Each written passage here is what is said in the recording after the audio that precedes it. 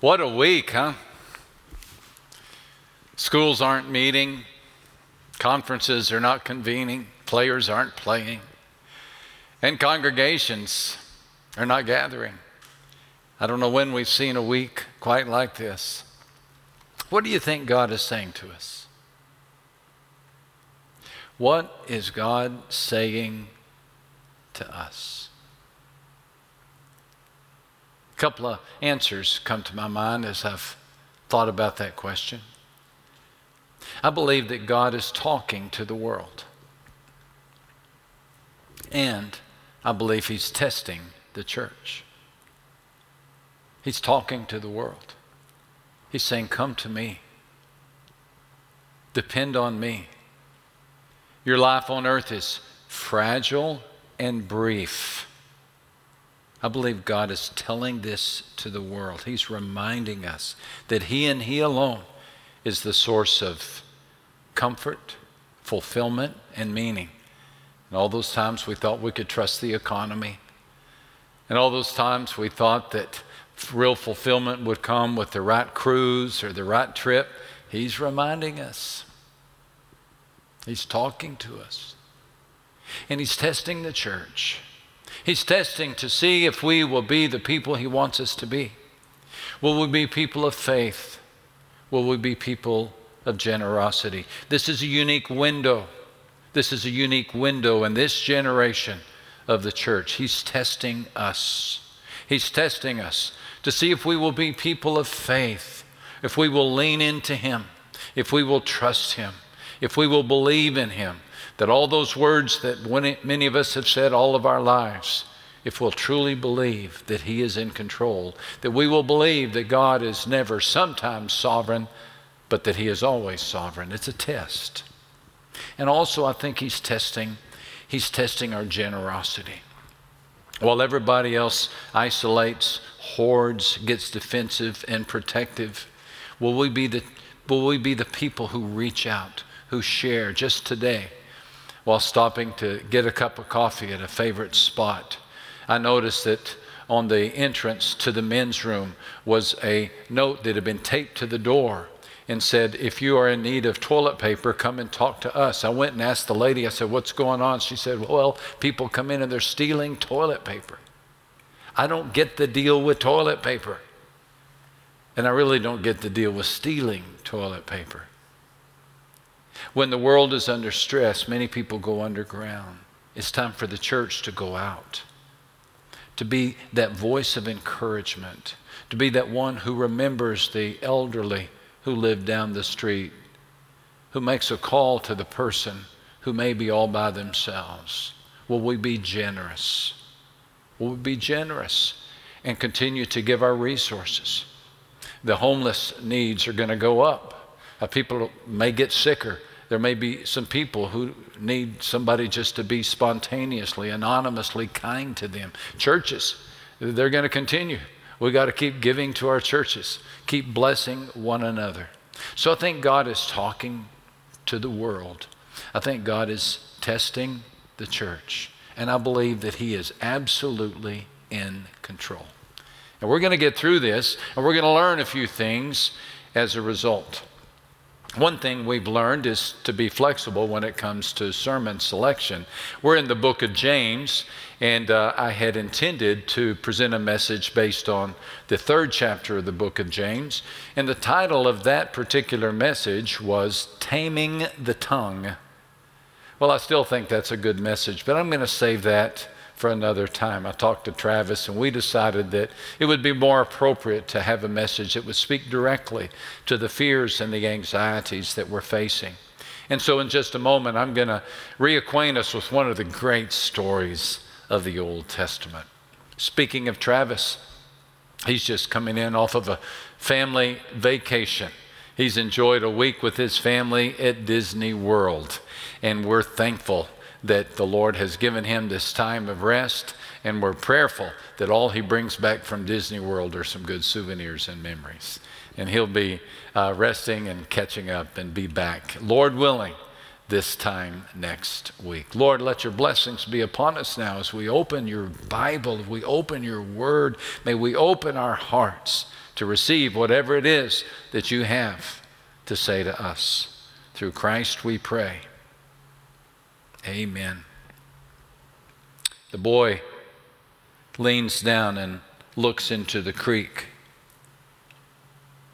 Were he to take a minute to study his own reflection, he would see a handsome face, ruddy, sunburned from hours in the sun, handsome enough to steal the hearts of Hebrew maidens. But he's not looking for his reflection. He's looking for stones. He wants 5 of them. 5 smooth stones, flat stones, the kind that will fit well in a shepherd's pouch, the kind that will sit securely in the sling of that shepherd as he swings that sling and releases it in the direction of a bear, in the direction of a lion, or in this case, in the direction of a giant. Goliath can hardly keep from laughing as he stands on the other side of the valley and he looks down at that little boy in the creek. Goliath is a big man. Oh my goodness. 9 feet 9 inches tall, carrying 160 pounds of armor, snarling like the main event at a wrestling match. He wears a size 20 collar, a size 10.5 hat, and a 56-inch belt. His biceps burst, his thigh muscles ripple, and his boast belch throughout the valley. And here's what he says: "This day I defy the ranks of Israel. Give me a man and let us fight each other." He's been singing this every morning and every evening for 40 days. In South Texas parlance, he's saying, "Send me a man and we will go mano a mano." But nobody shows up. Nobody, that is, until today. Shepherd boy David just showed up this morning. He clocked out of sheep watching to deliver bread and cheese to his brothers on the battlefront. That's where he was when he heard Goliath defying the living God. And that's when David made this decision. Then he took his staff in his hand and he chose for himself 5 smooth stones from the brook. And he put them in a shepherd's bag, in a pouch which he had, and his sling in his hand, and he drew near to the Philistine. Don't you know that Goliath scoffed at the kid as he approached? In fact, you might say he gave him the nickname Twiggy. He said, "Am I a dog that you come to me with sticks?" He looked down at that skinny little fella coming toward him, and it was a classic contrast of power. Skinny, scrawny David, bulky, brutish Goliath. It was the toothpick versus the tornado. What odds do you give David against this giant? Better odds, perhaps, than you're giving us against ours.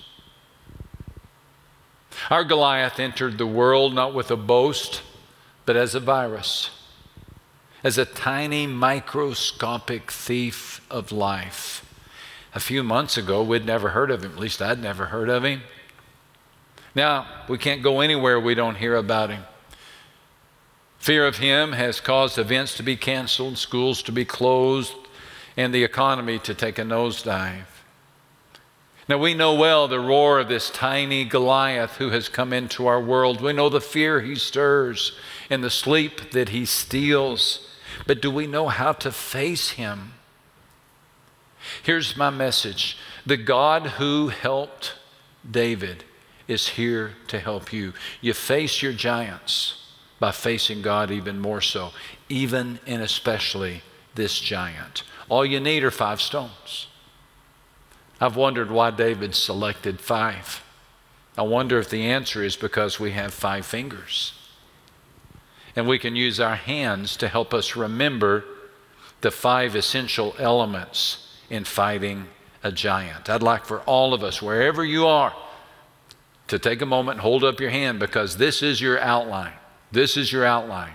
And we're going to look at the 5 stones that David used to bring down Goliath. Stone number 1 is the stone of the past. Stone number 1, the stone of the past. You see, when everybody else saw Goliath, they saw nothing but fear. But Goliath jogged a memory in David, and this memory gave David courage. And while everybody else quivered, David remembered. David said to Saul, remember Saul was the king, he said, "Your servant has killed both lion and bear, and this uncircumcised Philistine will be like one of them, seeing he has defied the armies of the living God." You see, David remembered as a shepherd how God had brought down the lion and the bear. And so when he saw that challenge, he thought, well, God's already 2 for 2. I think he can handle another one. You see, a good memory makes a good hero. A bad memory makes for a wimp. I wonder, are you remembering what God has done for you? Do you remember? God has got us through times like this before. Do you remember 2008? Do you remember 9/11? Do you remember Black Monday of 1987? The Bible says, "Remember his marvelous works, which he has done." Remember his marvelous works, which he has done. Keep a list of his world records. Has he not walked you through waters before? Has he not proven to be faithful? Have you not discovered his provision? Has he not made roadkill out of other enemies? I want to encourage you to write today's worries in sand and chisel yesterday's victories in stone. This is how we begin going into battle with Goliath. We remember the stone of the past. Pick up the stone of the past. And then, number 2, pick up the stone of prayer. Now to move, if you'll notice on your hand, from this thumb to this finger, you got to go low. David went low before he went high. He went to the lowest spot in the valley before he went to the highest place of battle. As you look at him selecting stones, you try to envision him down there at the creek. Everybody else is higher than he is. Everybody. King Saul, higher. Goliath, higher. His brothers, higher. Everybody's at a higher elevation. The other soldiers. But David chooses to go to the lowest point. And that's what God calls us to do. He calls us, before we go forth in battle, to come before him in prayer. I was so grateful to read that President Trump has designated March the 15th as a national day of prayer, because only God can move us through a crisis, but he has done in the past and he will do again. I want to ask you to join me for just a moment in prayer. And I have brought up with me a list of all the members of the Coronavirus Advisory Team. I want us to pray for this task force and pray for our president by name.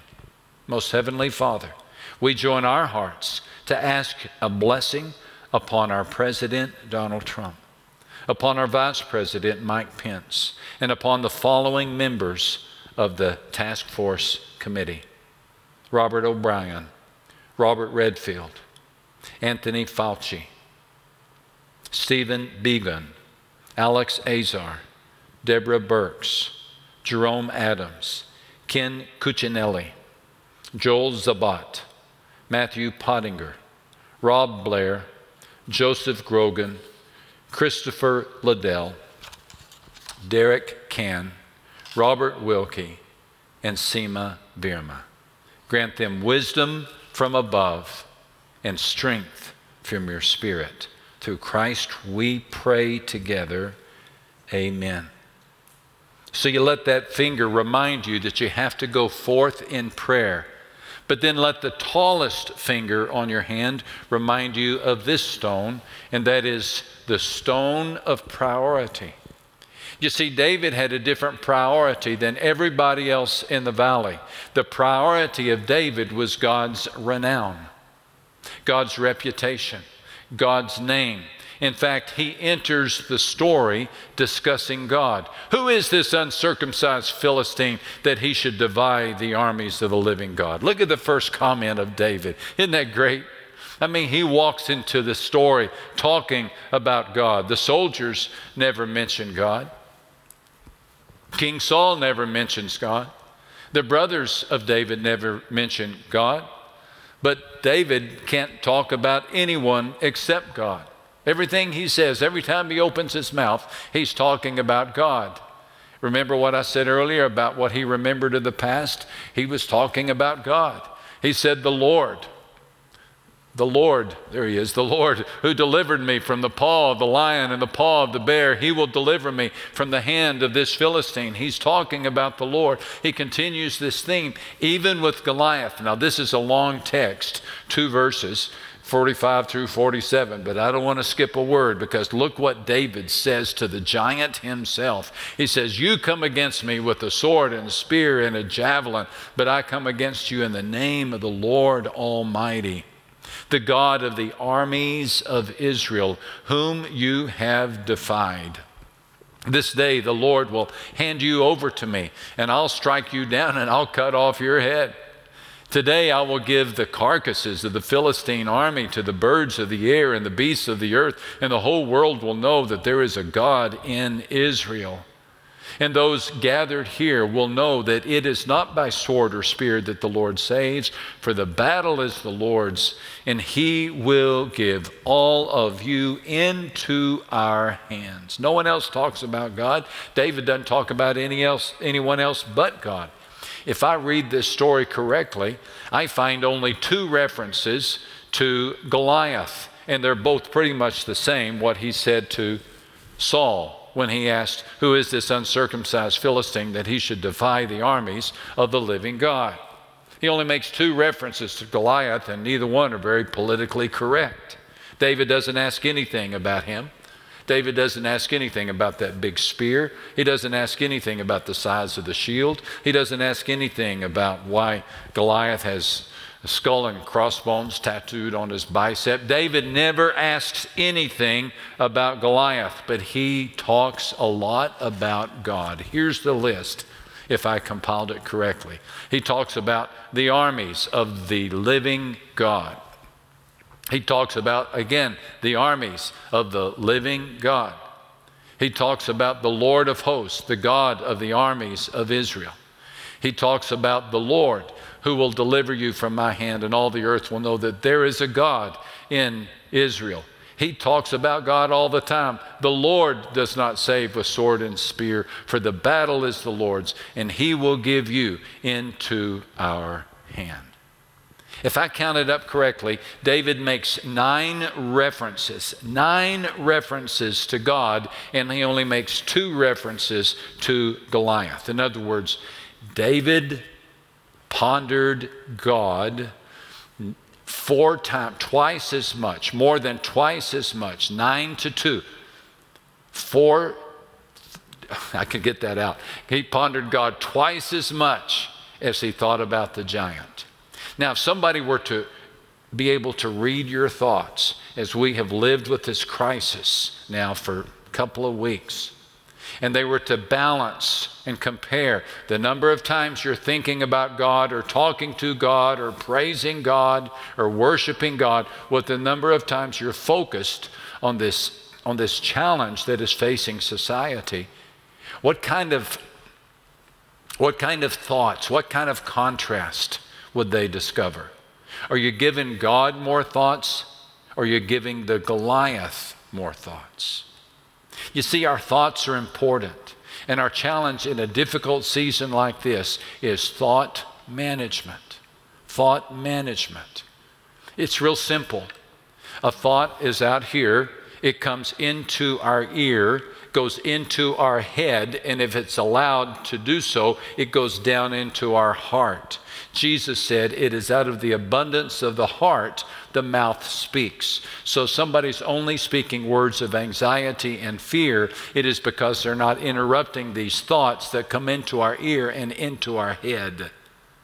David is known as a man of worship.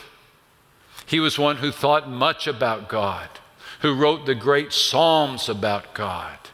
And because of that, he could face a challenge, and words came out of him that were words of hope and faith and strength. How does his vocabulary compare with yours? If you're in need of more strength, just look at the battle cry of David. He said, you come to me with the sword, with the spear, and with the javelin, but I come to you in the name of the Lord of hosts, the God of the armies of Israel. Somebody needs to hear this today. Somebody whose school just shut down. Somebody's worried about having a job. Somebody is deathly afraid of death. Somebody needs to shift their attention away from the problem and turn their attention toward the provider. Listen to me. He loves you. God loves you. He has not left you alone to face this on your own. He is with you. Turn to him. Imitate David. Remember, David said in this scripture, I come to you in the name of the Lord of hosts, the God of the armies of Israel. Just a little interesting detail. Armies of Israel? I thought there was just one army of Israel. Maybe David knew that God's armies are comprised of thousands and thousands of unseen angels, that God can solicit and recruit the forces of the weather and the wind. Nothing slows him down. He has all kinds of armies around him. David saw the armies of God, and because he did, he reacted with passion. Here's stone number 4. The stone of passion. The stone of passion. Look at verse 48 of chapter 17. David hurried and ran toward the army to meet the Philistine. I'm thinking that David's brothers are closing their eyes right here. I'm thinking that King Saul is going, oh boy, that guy's running to an early death. I'm thinking that Goliath is laughing, and all his brood is laughing. And that there's a moment in which Goliath throws his head back and he goes, ho, ho, ho, ho. And when he does, his helmet shifts back just slightly, leaving an unprotected spot right here. And dead-eyed David spots it. And he reaches down and he takes one of those stones and he loads his sling and he shoo, shoo, shoo, and he releases that stone like a missile across the valley of Elah, and it hits Goliath right there in the forehead. And Goliath's eyes cross and his knees buckle, and down he goes. And the scripture says that David ran right up next to the body of Goliath, and he pulled Goliath's sword out of the sheath, and he decapitated Goliath. You might say that David knew how to get ahead of his giant. I can hear you laughing out there somewhere. Do you? Do you? When's the last time you ran toward your giant? When's the last time you ran toward your problem? When's the last time you said, you know what? Goliath of anxiety, you're not going to get me. Goliath of despair, you're not going to get me. Goliath of the worst case scenario, I'm not going to assume that. I'm going to trust in the armies of the living God. And consequently, you run in the direction with faith, with courage, because you have listened to the voice of God. Why don't you take up the voice of passion? And then lastly, one final stone, and that is the stone of persistence. You know the real reason that David selected 5 stones? It might have to do with the fact that Goliath had 4 brothers.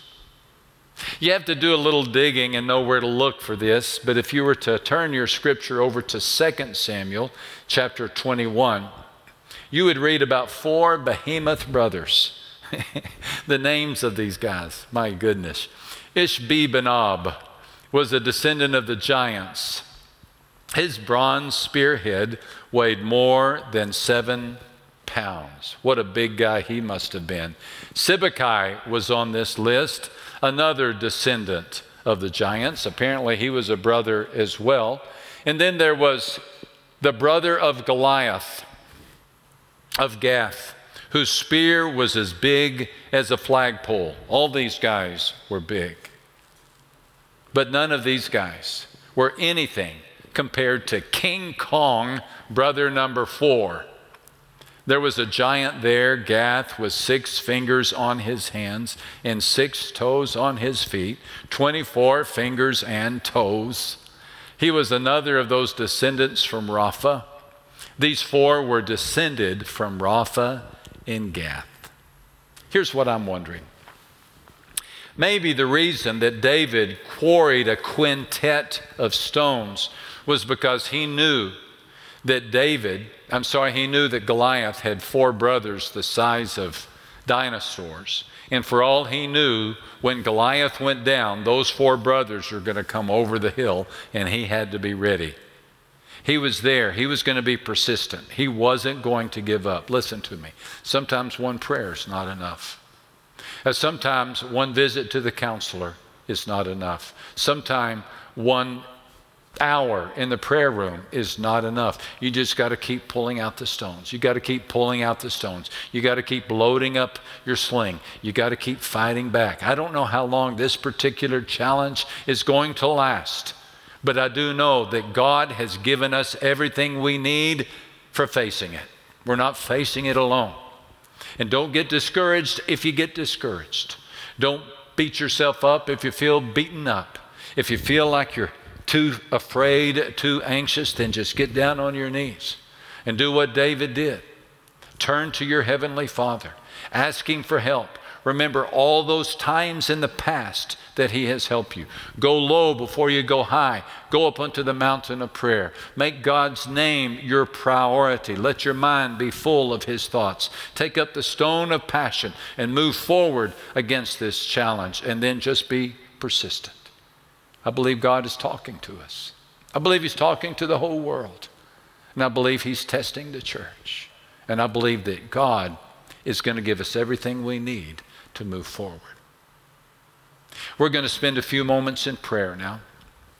And I'd like to invite you to take a few moments. Maybe you'd like to get on your knees by the couch, or get on your knees. Maybe you'd like to go into a prayer room. Maybe you'd like to gather your family around and all sit closer together. However you want to use this prayer time, it's of course entirely up to you. But I'm going to offer a prayer and just ask the Lord to help us, to give us strength as we face the challenges that lie ahead. Gracious and holy Heavenly Father,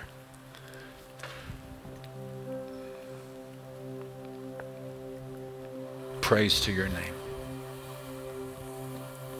Praise to your name. Praise to your name. You are high above this. You are high above us all. But also you're right here with us. And just as you, Lord Jesus, got into the boat that rode into the storm with your disciples, so Heavenly Father, you're in the boat with us.